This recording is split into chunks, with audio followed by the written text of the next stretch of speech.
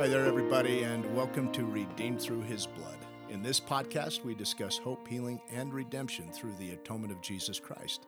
My name's Scott Durfee. I want to be the first to welcome you out today and also introduce you to my partner in this project, our teacher, Brother David Durfee. Say hi, Dave. Thank you, Scott. Good to be here and talk about these things this morning. Yeah, it's good to be back together and bringing out another episode this week. We have had a lot of fun in doing the last few episodes, actually all of the last episodes. We're looking forward to this one as too. Before we get into it, though, let's take care of just a couple of real quick things. We'll be super brief on this, but for those of you who have been using our email address, heredeemsus@gmail.com, we want to say thank you for your questions, for your comments, for your feedback, etc. And if you do have questions that you'd like for us to potentially address here on the podcast, please mention that in your email, and we'll be happy to do that if it's appropriate and if we can. So once again, thanks for doing that. Also, if you are out there as you are at the various outlet distributions like Apple or Spotify or the various ones, Audible, I mean, we're on all of them except for YouTube. While you're there, if you wouldn't mind subscribing and leaving a review, if you feel so inclined, we appreciate that too. So just real quick, in recapping where we have been over the last little while, the last 2 weeks actually, we took the time to talk about some of the unconditional effects of the atonement of Jesus Christ. We 2 episodes ago, David was able to share with us a couple of really great experiences. A guy by the name of, we used the name David, who spent some time at the Utah State. Well, who's actually probably still at the Utah State Penitentiary. Unfortunately, he'll die there. That's right. He's can never go before the parole board. Yeah, you mentioned that. That's right. I remember now. But we talked about that. We talked about David's son Isaac, my cousin, who has a second cousin, my daughter, who was also adopted at about the same time, but didn't nearly face any of the challenges that little Isaac has been facing throughout his life. Little Isaac, I probably shouldn't say that. He's not little Isaac. He is actually little. He is actually little, but he's now 31 years old. Yeah, that's right. So as we take care of that, and as we have actually done that, we're super excited today to move into more of the atonement of Jesus Christ. And this is where we really start getting into the application part over the next several episodes of this. And so with that, I'm going to let David take it for a few minutes here and kind of do some recap and let us know, where we intend to go from here. So take it away, Dave. I think it's exciting, Scott, also that we're at that point, I think, in our podcast as we begin to move from we've talked about the events of the atonement, then we've talked about the effects of the atonement, and now we will begin to speak about and discuss how we can access the power of Jesus Christ through his atonement. I think that's the right way to say it. I know President Nelson has told us over and over again that there's no power in the atonement. The atonement is not a singular thing. It's not a entity that stands on its own. The power, all of the power through the atonement comes to us through Christ. His mercy, his grace, the redeeming power, the enabling power, the compensating powers of the atonement of Jesus Christ come through Christ. So how can we access the power of Christ through his atonement? And that's, I think, where we'll begin to go next. And it will be fun to have people that we interview who have experienced that process of being able to access the powers of Christ through his atonement in their life, how they've been able to experience the powers of Christ's redeeming blood. I'm looking forward to some of those interviews of people that we know personally and others. But I think just to summarize a little bit, Scott, before we move forward, it just strikes me that the one thing that I think we've tried to say in the last few podcasts is that Jesus gets us, he understands us, and he's got us. He has redeemed us. He has paid. He has paved the way through his merits, through his sacrifice, through his suffering. He not only covers unconditionally the pains and sicknesses of all the world, but he unconditionally covers all of the injustice, all of the inequities and inequalities and the unfairness of life. All of that is covered unconditionally.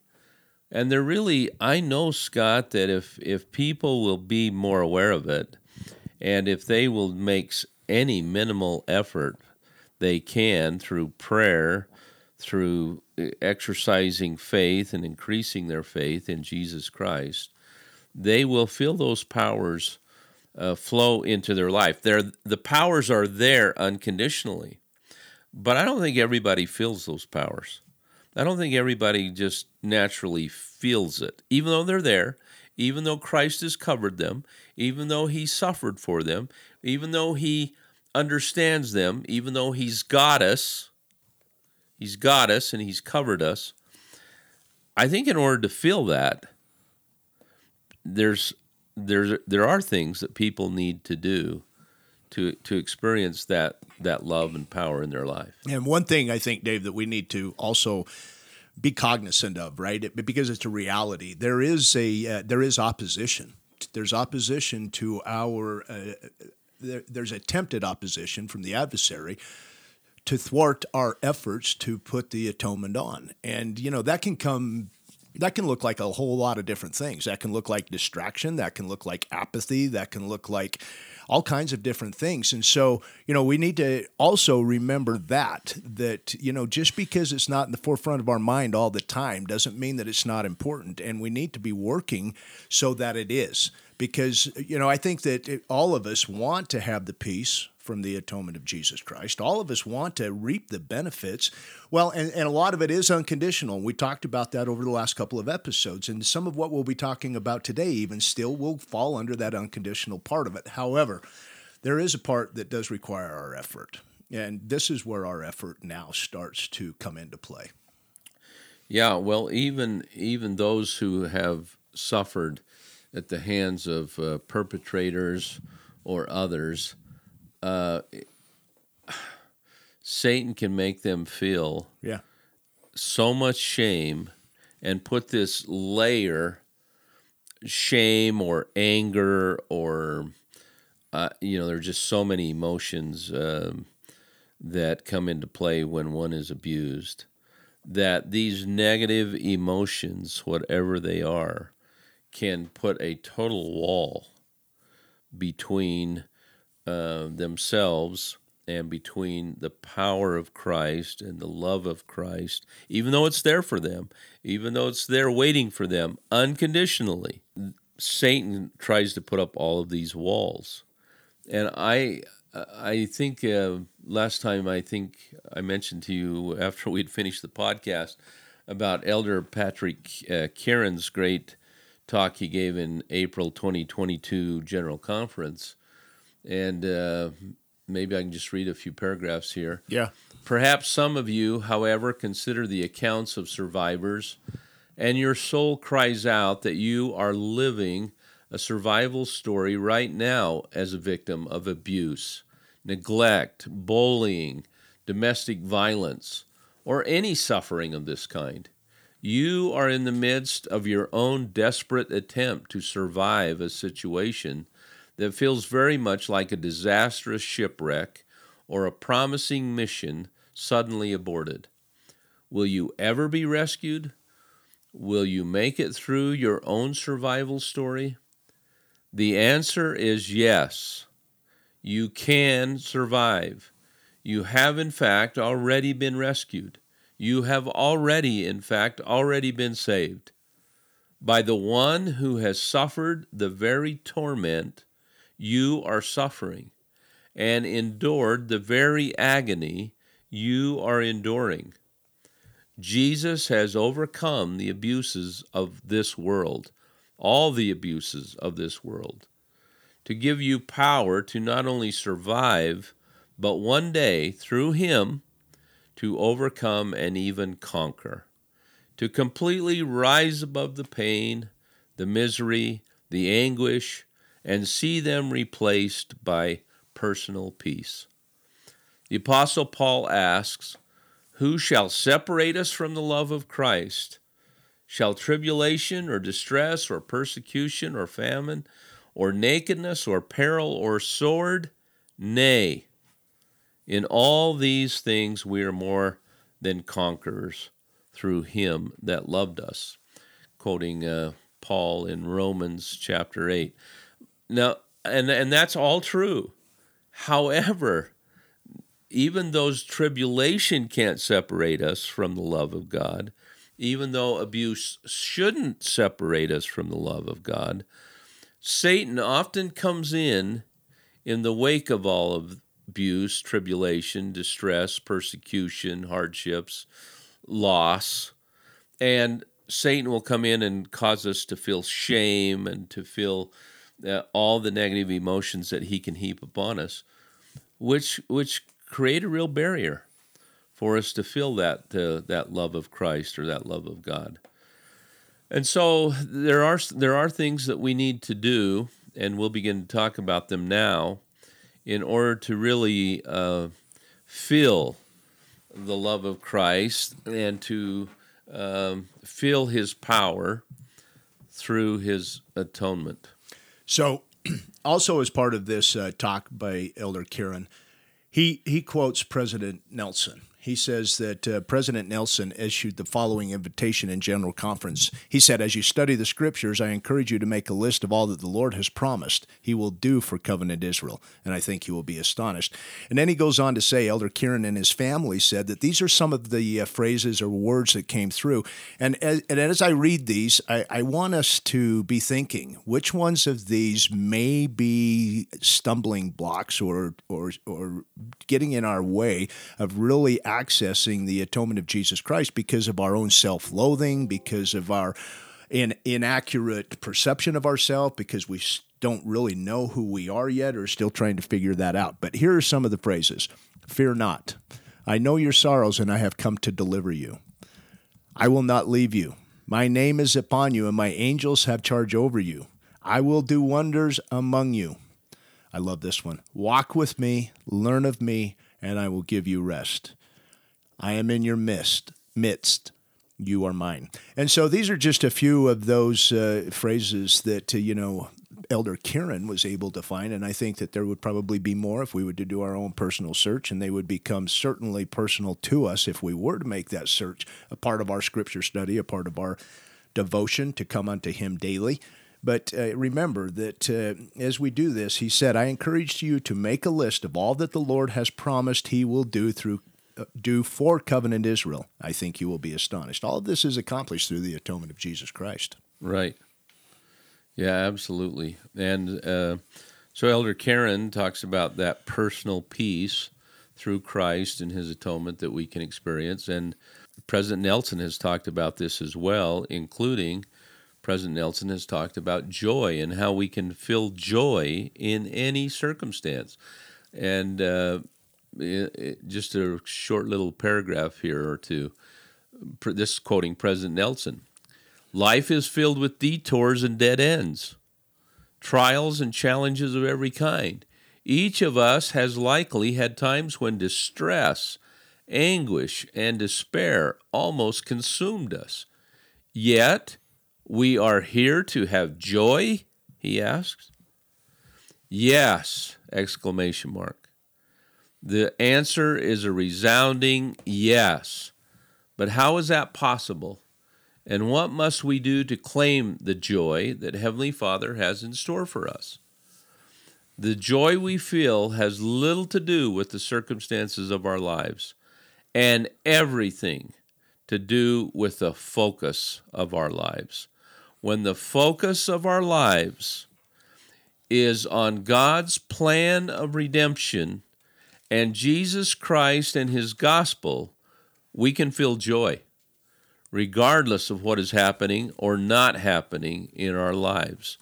Joy comes from and is possible because of him. He, Jesus Christ, is the source of all joy. I love that, and the prophet of God testifying and teaching us how that we can feel joy. Adam fell that men might be. Man is that he might have joy. That's our purpose here. But there are so many people who have had abuse and trials heaped upon them that have a hard time, Scott, finding that joy and that personal peace. And what we need to begin to talk about is, so how can we begin to focus? How can we change our focus? Right. And instead of focusing on the perpetrator, or instead of focusing upon the trials, or instead of focusing upon the sicknesses and sufferings of our people or ourselves, I have found in my personal life, it's a lot harder to watch your children suffer than it is for you or me to suffer. And so how do we, instead of focusing on that, change that focus? And I think it's by small and simple things, but how can we change that focus to Christ and look unto him in every thought? Doubt not, fear not. This is right. We've quoted this before, and we'll quote it again. Doctrine and Covenants, section 6. And he says, behold the wounds that pierced my side, and the prints of the nails in my hands and feet. How do we focus more daily or moment by moment upon the suffering of Christ instead of our own suffering? How do we look outward to help others and to serve others instead of being so consumed by our own trials and troubles? So the focus is a really significant word, and the word that goes, I think, along with that really well, which is connected to that, Scott, is faith. And faith is the beginning of what we call the doctrine of Christ. And ultimately, now as we move from the events and the effects of the atonement, and we start talking about how to access the power of Christ through the atonement, we need to talk about the doctrine of Christ, which is faith, Right. which includes focus, which then repentance, and we'll do a couple of podcasts on repentance and forgiveness, and then ordinances, baptism and the sacrament and temple ordinances, and then receiving the Holy Ghost and enduring to the end. Those 5 points together make up what we call the doctrine of Christ, and that is the key. Understanding and utilizing, participating in, and activating the power of Christ in our lives is by living the doctrine of Christ. You know, we talk about faith, and that is the first principle that we're going to be talking about here as part of the doctrine of Christ. And there's a reason it's the first one, because that really does change our focus in order for us to really access the faith that we need. And here's something that, you know, I've learned throughout my years in recovery, through the various recovery programs, etc. But it's also something that's taught in Scripture, and it's just something that just makes sense and is important for us to know. But fear and faith really can't exist in the same spot. A person who has faith will not have fear. A person who has fear struggles to have faith. And so a lot of times, and I think most of us feel fear when it comes to approaching Christ through the atonement because of a lot of things. And there's, you know, as going back just real quick, Elder Kieran in his talk, there's a lot of things that we may feel. You know, we may feel shame and guilt and things that are our fault and things maybe that weren't our fault that can affect our ability to focus, which can affect our ability to access faith. And some of those things can be, and not just limited to this, but, these are some of the things that we can sometimes say to ourselves. I could have prevented this. God doesn't love me anymore. Nobody will ever love me. I'm damaged beyond repair. The Savior's atonement applies to others, but not to me. And this is one, I think when I first came on October 28th, 1998, when I first entered the rooms of recovery, haven't drank or anything since that day, but by the grace of God. But since that day, I have learned that we really do need to put Christ first because his atonement applies to us as well as others. In recovery rooms, we say all the time that I knew God could and would if he were sought. That's part of one of the things that we say as we begin meetings, etc., that God could and would if he were sought. That's one of the principles that we learn through the steps. Well, I always believed that God could and would if he were sought, but I just didn't know if he could and would for me. I knew he could and would for you. I knew he could and would for other people, but I felt like I grew up in the church. I had a testimony. I knew the things that I should have been doing, and I made contrary decisions I made decisions contrary to my integrity, just like we had talked about 2 podcasts ago. And when I had done that, I wondered, am I damaged beyond repair? Can anybody ever really love me again? Does God really love me to the depth that I would hope to be loved? And of course, those whisperings that come to create that doubt in a mind are certainly not of God. They are of the adversary, and they come. So as we approach focus and faith, let's just remember this.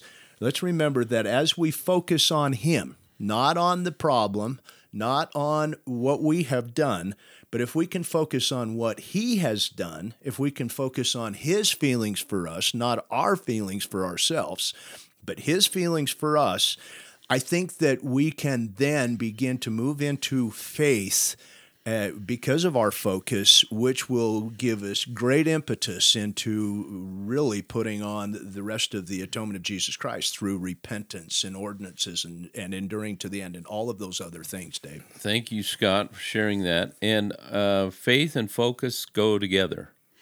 It requires a willing heart and a firm mind to create the level of faith that is required for one to feel the redeeming power of Jesus Christ in their life. And I think that when we speak of faith, that we can never speak of it in terms of just black and white, or you either have it or you don't. You can't speak of faith like that. It's not that simple, and it comes in. There are many levels. In fact, as many individuals as there are in this world, they're all on probably a different individual level of faith in whatever they believe. I know that there is weak faith, which can be powerful, but that you can reach a level of faith where you can access the power of Christ daily in your life and where you can experience miracles in your life. Faith is a principle of action and a principle of power. We learn in the lectures on faith in the School of the Prophets from Kirtland, Ohio. I love if our listeners haven't read the lectures on faith, those 7 lectures, I would encourage them to do so. I think they can get it on the Deseret bookshelf. Anyway. It's very short, too. It's something that, even though it's short, it does require a lot of study, but it's definitely shouldn't be intimidating. You should definitely engage. The lectures on faith used to be really until early in the 20th century, they were part of the Doctrine and Covenants, and they were eventually taken out of the Doctrine and Covenants because the prophet Joseph Smith never declared them to be a revelation, and there's some evidence that they were not written by the prophet Joseph Smith, even though he was present and approved of them. but Sidney Rigdon and others would have helped to write those lectures. It was a class, it was a course on faith.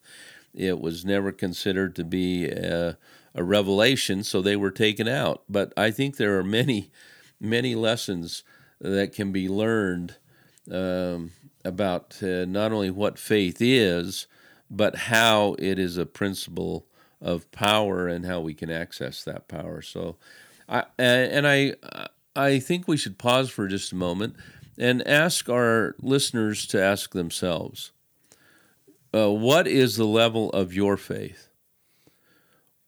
What is your focus? How often do you focus on Jesus Christ and his atonement?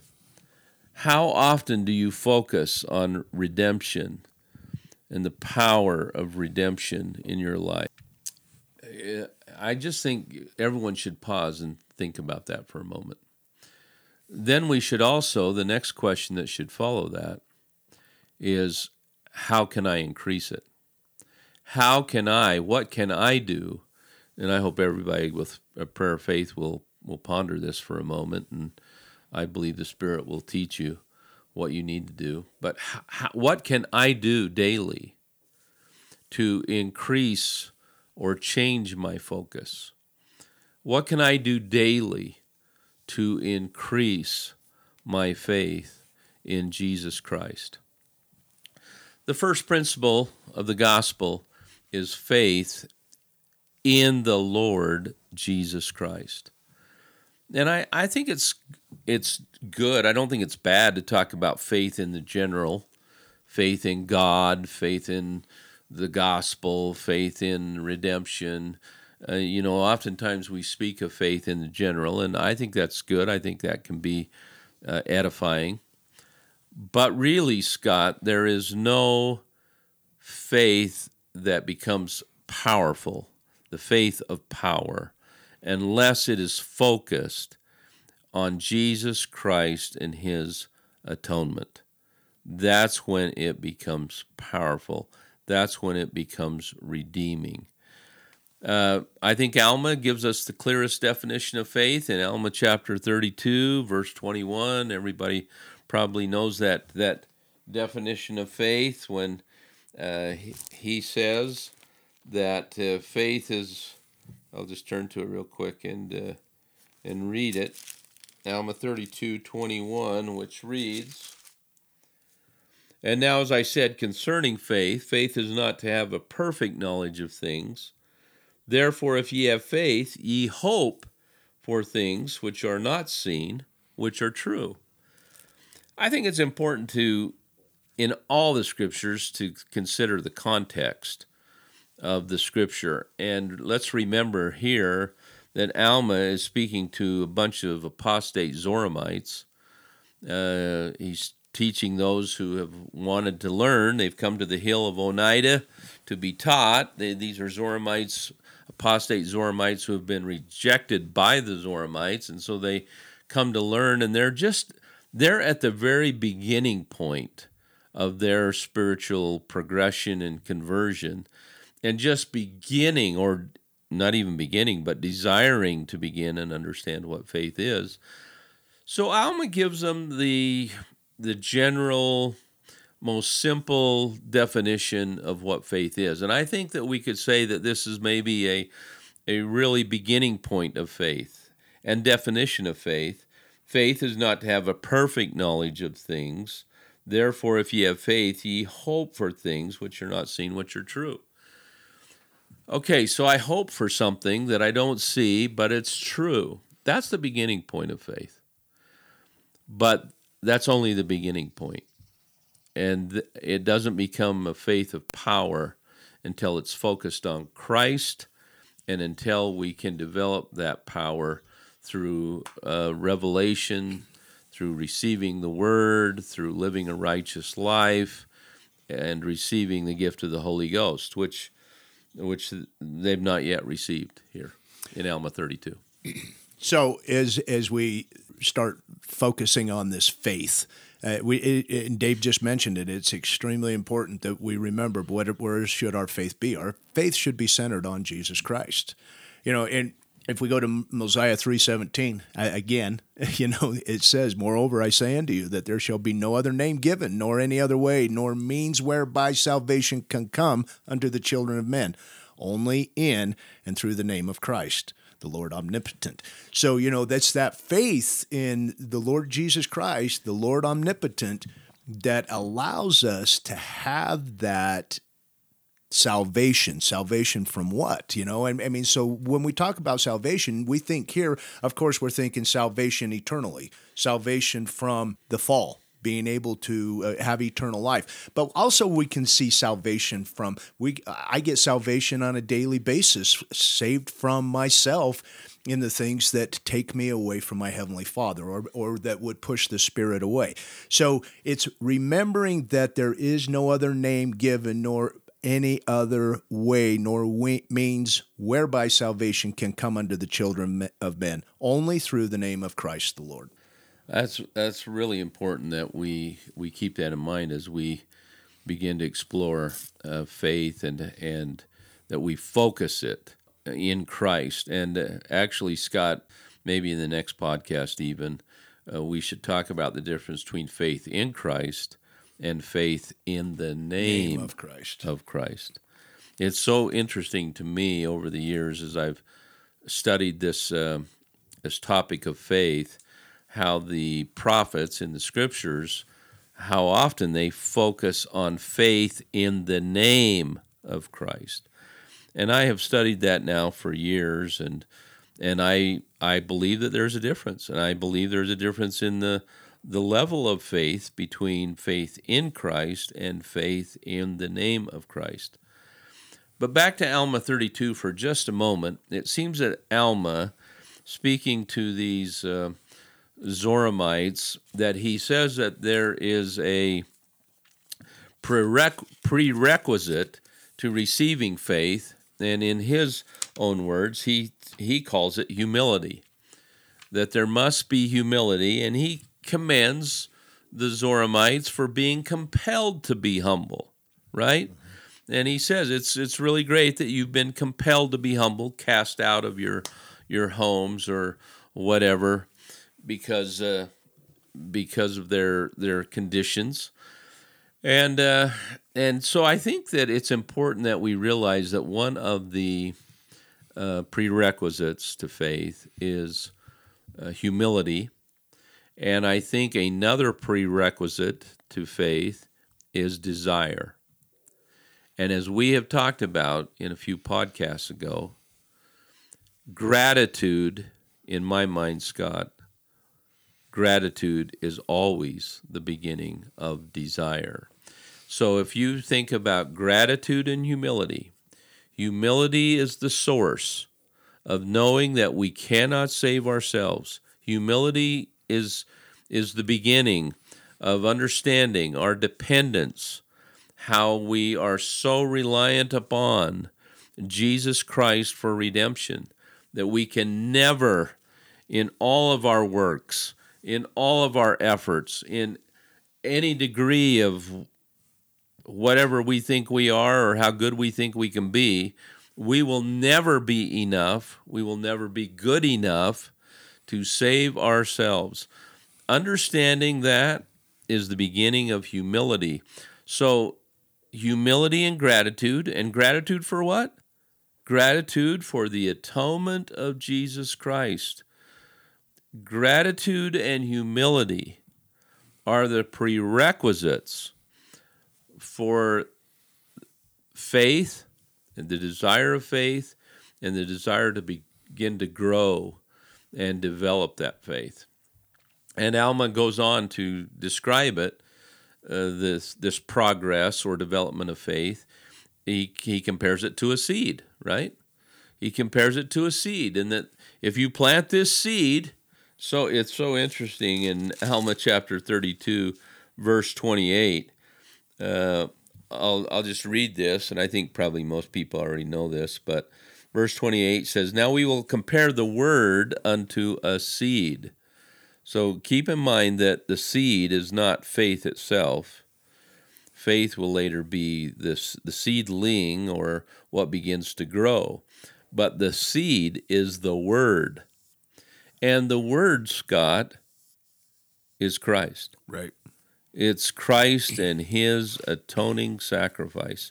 That's the Word. And he'll later describe that over in Alma chapter 33. He'll say, this is the Word. Well, and in And John, it's Christ. and in John, And in John. in the beginning was the Word, right? And that's Christ. And that's Jesus Christ. So we're going to plant the Word of Christ, or the Word about Christ and His atonement, into our hearts. And then he goes on, and I'm quoting Alma again, Alma 32:28. Now, if ye give place that a seed may be planted in your heart, behold, if it be a true seed or a good seed, if ye do not cast it out by your unbelief, that ye will resist the Spirit of the Lord, behold, it will begin to, number one, swell. Remember that, swell within your breasts. And when you begin these swelling motions, ye will begin to say within yourselves, it must needs be that this is a good seed, or that the Word is good, for it beginneth to enlarge. Swell, enlarge my soul. Yea, it beginneth to enlighten. Swell, enlarge, enlighten my understanding. Yea, it beginneth to be delicious to me. Swell, enlarge, enlighten, delicious. What did we just spell? Seed. Seed can be an acronym for swell, enlarge, enlighten, and delicious to me. The seed, or the Word. The Word enlightens us. The Word enlarges our souls. And again, the Word being Jesus Christ Himself. Right. Paul taught that faith cometh. Yea, he said in Romans, yea, it cometh by hearing the Word of God. The Word. This is the beginning of faith, is the Word of Jesus Christ and Him crucified and resurrected. So that's how we begin to grow our faith. That is the beginning of what should be our daily focus, is how can we begin to plant that seed, or the Word, in our hearts. And as we do so, it will become delicious to us. It will begin to grow. We will feel it grow. We will begin to feel it to swell and enlarge and enlighten us. And our faith begins to grow from a level of just belief and hope to a level of knowledge, which he describes in Alma chapter 32, that your faith has become dormant because you know these things. That's a higher level of faith.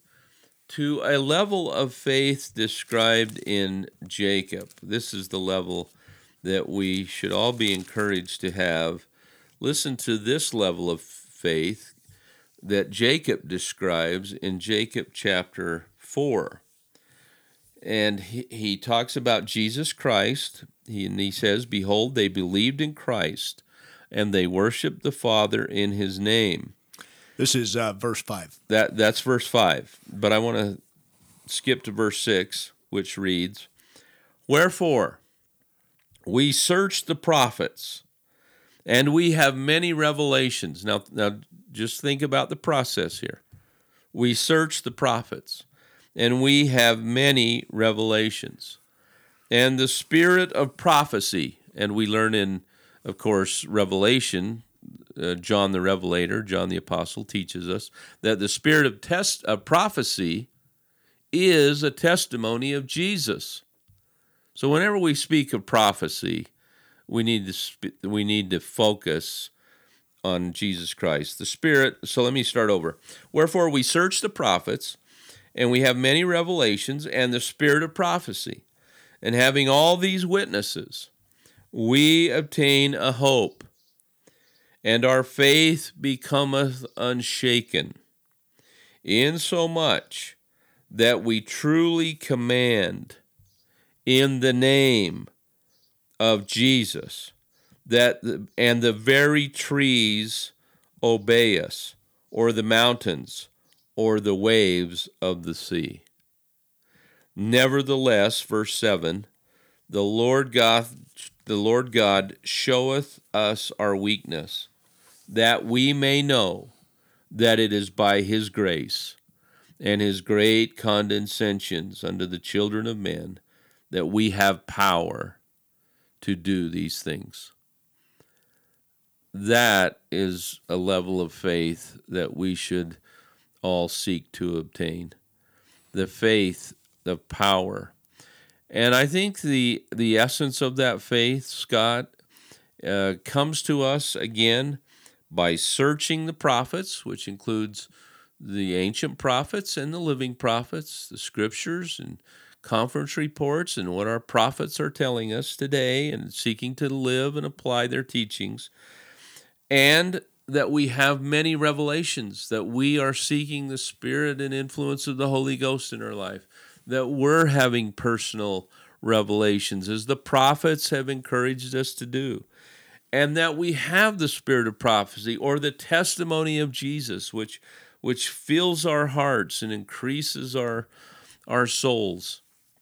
As we do that, Scott, we reach this point where faith in Jesus Christ becomes a real power, not just a power of redemption, but a power to command, and a power to command knowing that that's the will of God. And if God himself were here, that's what he would do. We can never think of faith as doing something that we want. Faith is ultimately to have our will swallowed up in the will of God. And faith is to, as Elder Bednar asked in an amazing talk that he gave many years ago, when he asked the young man who was diagnosed and suffering with cancer and had I think it was a 70% chance of not surviving cancer, and had requested a blessing from Elder Bednar. And Elder Bednar felt impressed to ask him before he laid his hands on his head and exercised the power of the priesthood. Elder Bednar asked him, and he uses the anonymous name of John. He asked this young man, John, do you have the faith to not be healed? Sometimes the power of faith is to accept the will of God, whatever that will or outcome may be, and not seeking our own outcomes. When we reach that point in our minds and hearts where we're willing to accept the will of God, no matter what that is, and we know the will of God, the power of faith is to know the will of God by revelation, and then do everything that we can to activate that will and to carry out his will. And I think sometimes, Dave, that's where we get challenged to a deeper degree, right? I mean, because there are things in each of our lives, perhaps, and certainly to a greater degree in some than others, that, you know, we would really like to have healed, whether we would really like to have changed in our lives, that for whatever reason, our Heavenly Father sees fit to let us learn what we need to learn, experience what we need to learn, have our weaknesses exposed to us, whatever the case may be. I think that sometimes, often, actually, I think that this can be the case. And I hadn't heard, I don't remember that story about, do you have faith to not be healed? But that's a question I think that's probably really well served if we all ask ourselves that question in whatever part of our life it is, because we all have it, but whatever part of our life it is that we would like that healing, that we would like to exercise that faith to healing, do we have the faith not to be healed? And do we really, through a broken heart and a contrite spirit, really aligning our will with our Heavenly Father's, seek to look for the sweetheart message, even sometimes in the things in our lives that are not really that comfortable, that maybe He's allowing us or asking us sometimes even to walk through or go through? Yeah, right. You can't believe how many times my sweetheart and I have prayed for a miracle Yeah. in faith to bless our son Isaac to overcome the adversities of fetal alcoholism, child abuse, bipolar, and autism, Asperger's in his life. We have prayed that God would fix his mind and change his mind and help his mind to be developed, and we prayed for a miracle, and we have expressed to God, we know you can do this. We know that thou canst change him, that thou canst, what we're really saying, I guess, is rewire him. We haven't received that miracle. We haven't seen any signs of that miracle. And yet, Scott, again, it's because of my sweet son Isaac that I have learned some of the most powerful lessons, and it's blessed me with so many great blessings in my life, the blessings of empathy, the blessings of understanding, and the most important blessing is because of him, I have really come to a deeper understanding and gratitude for the atonement of Jesus Christ. And I don't think I shared this part of the story, and I may have, but the night that he was arrested, 3 times in the middle of the night, as I was laying in bed, I heard this voice, I have taken him unto myself. I have taken him unto myself. And I knew that the Lord had him. I just think I began today by saying this, but I just think it's so important that we understand the Savior not only gets us, But He's got us. but He's got us. And I think, Dave, we pray for those miracles, and we all do. We pray for those miracles in your situation, for Isaac to be healed, rewired, whatever the case may be. But because that miracle doesn't take place doesn't mean there is not other miracles involved. Exactly. Because what you just described is miraculous. There is nothing short of miraculous from what you just described about how you have been able to reconcile, how you heard in your mind a voice tell you, I have taken him unto myself. That's a miracle, because from that message, when things, and I know they can, when things get difficult to handle, when things get discouraging, when progress seems slow to come, to look back and to have that remembrance, I have taken him unto myself, and to have faith and know that our Heavenly Father knows the beginning from the end, loves Isaac and all of us perfectly, and intends to reclaim all of us through the redemption of Jesus Christ. That in and of itself may be even a greater miracle than the healing itself, David. Yeah, absolutely, Scott. I just read this morning again these precious words in the Doctrine and Covenants, section 88. He, meaning Jesus Christ, the firstborn of God, our Savior, he that ascended up on high has also he descended below all things, in that he comprehendeth all things, that he might be in all, and through all things, the light of truth. And then later in that same section, I read this morning, I just love this, in verse 41, he comprehendeth all things, and all things are before him, and all things are round about him, and he is above all things, and in all things, and is through all things, and is round about all things. and all things are by him, and of him, even God, forever and ever. That is not just a comforting scripture, but it increases my faith. I know that's true. And the thought I had that night when Isaac was arrested was, the general thought was, you've done a fine job. You've done a fine job trying to raise him.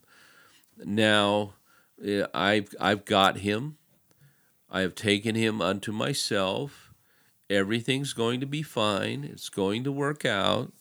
I just felt this total peace about it, and continue to, and thankful for that miracle. Wasn't the miracle that I asked for, that my sweetheart asked for, but the miracle that as bad as things may be here, or as much injustice or inequities or terrible things that can happen to us here, the great miracle, Scott, is to remember that Christ comprehends all of that, that he descended below all of that, that he gets us and that he's got us, and that really, if we'll allow him to, he'll take all of us unto himself, based on his merits, not our own, based on his sacrifice, and that as we increase our faith in that, we can experience by revelation that knowledge. And that makes all the difference in providing us the personal peace and the individual joy that we are commanded, really, to feel in this life. I was listening to a talk again by Elder Neil Maxwell just the other night called The Inexhaustible Gospel. And in it, he quotes the prophet Joseph Smith, where the prophet said, "The past, present, and future are and were with Jehovah one eternal now." And so, he's there. He knows it, and we heard Elder Kieran, if you'll listen to that, but he talks about, we made reference to that talk earlier, but he talks about how Jesus, and we've made reference to this throughout all of the podcasts, how Jesus suffered and dealt with every single thing that we suffer and deal with. But Elder Maxwell makes an important observation, because this is great. It's great to know that the past, present, and future are and were with Jehovah one eternal now, which gives him great empathy, which helps him succor us, which all of the other things we talked about. But then Elder Maxwell makes the observation, and I think this is quite important. He says, even so, how different God's now is from ours. And so, it's important for us that as we move with faith and we move with focus to start getting this in our lives, even so, how different the Lord's now is from ours can change, right? We can, through study, through focus, through prayer, through fasting, through all of the things that we're going to begin to start implementing as we start putting on the effects of the atonement of Jesus Christ, we can change the way our now looks to be more aligned with his now as that faith increases. And as I think, Dave, we do that, we have more hope. I think we have and more hope, not just more hope, but we have more momentum building. We have more impetus in the direction of increasing our faith even still. Yeah, well, I think it's really critical to grow our faith to a level of power. We have to come to a understanding, to some degree, of God's power, that God is all powerful, and that we have faith in that. And I love you referencing Elder Maxwell. He used to always say that. He would read the scripture in Moses and other scriptures. It's in Doctrine and Covenants, section 38 as well, in Moses 1, verse 6. And then he would say, there is no past or future to God. Just comprehend that. Yeah. I mean, that's incomprehensible for me. Right, me too. Try to comprehend that, because I think it's impossible. God lives in an eternal now. Yeah. He sees all things at once, right, from beginning to end. There is no past, There is no future to God. He sees us all at once.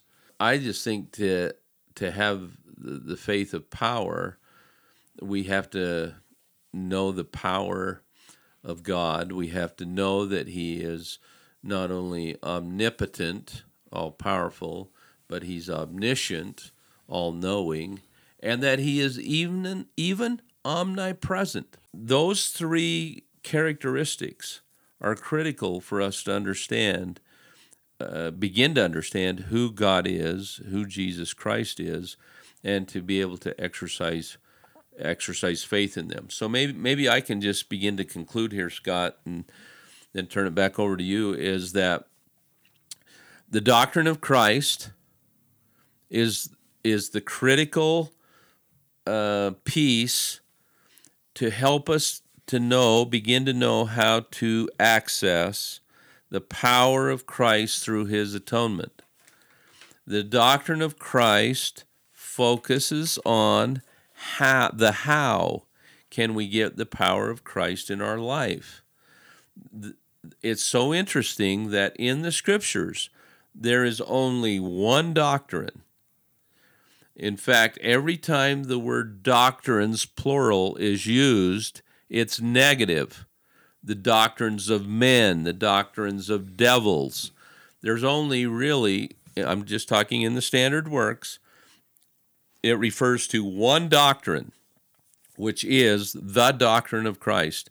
And the doctrine of Christ is how can we apply the atonement of Jesus Christ and get the power of Christ in our lives.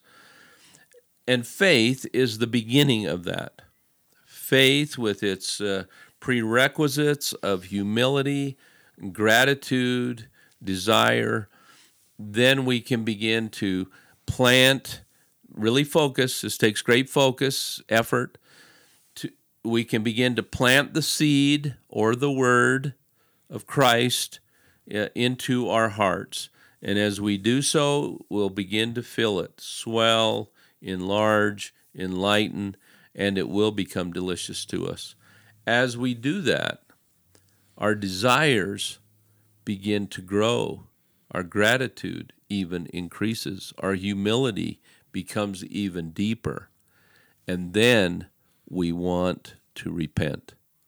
We want to repent. We want to strengthen our relationship with Jesus Christ. We want to be able to receive the redemptive power of Christ in our lives. That leads us to the principle or the doctrine of repentance, which is part of the larger doctrine of Christ.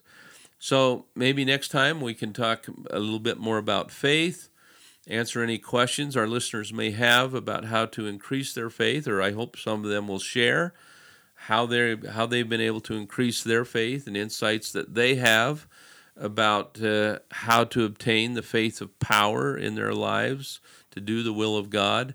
It'd be fantastic if some of them would share that with us. And then we'll begin to move into repentance, and then the ordinances and the Holy Ghost, and enduring to the end.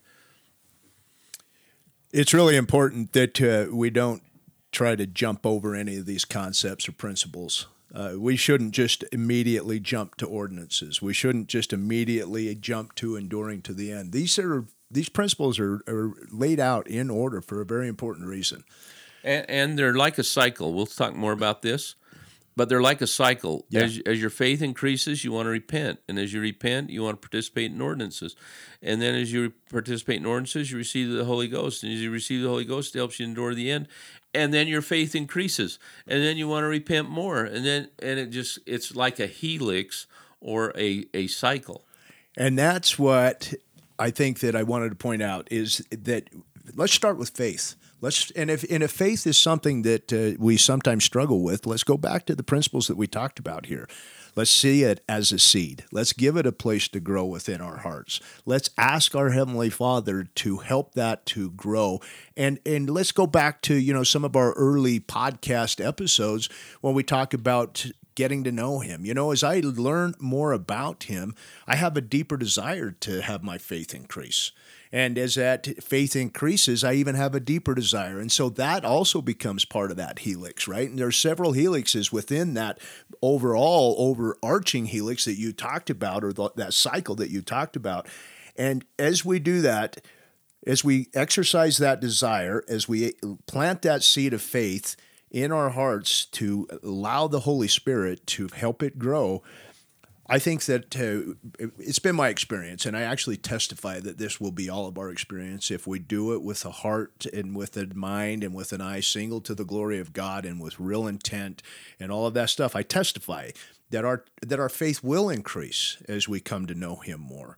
Our faith will increase as we come to know Him more. Our love for Him certainly deepens. And as our love deepens, we want to become more like Him. And all of these things work kind of synergistically to help us come more fully unto Him.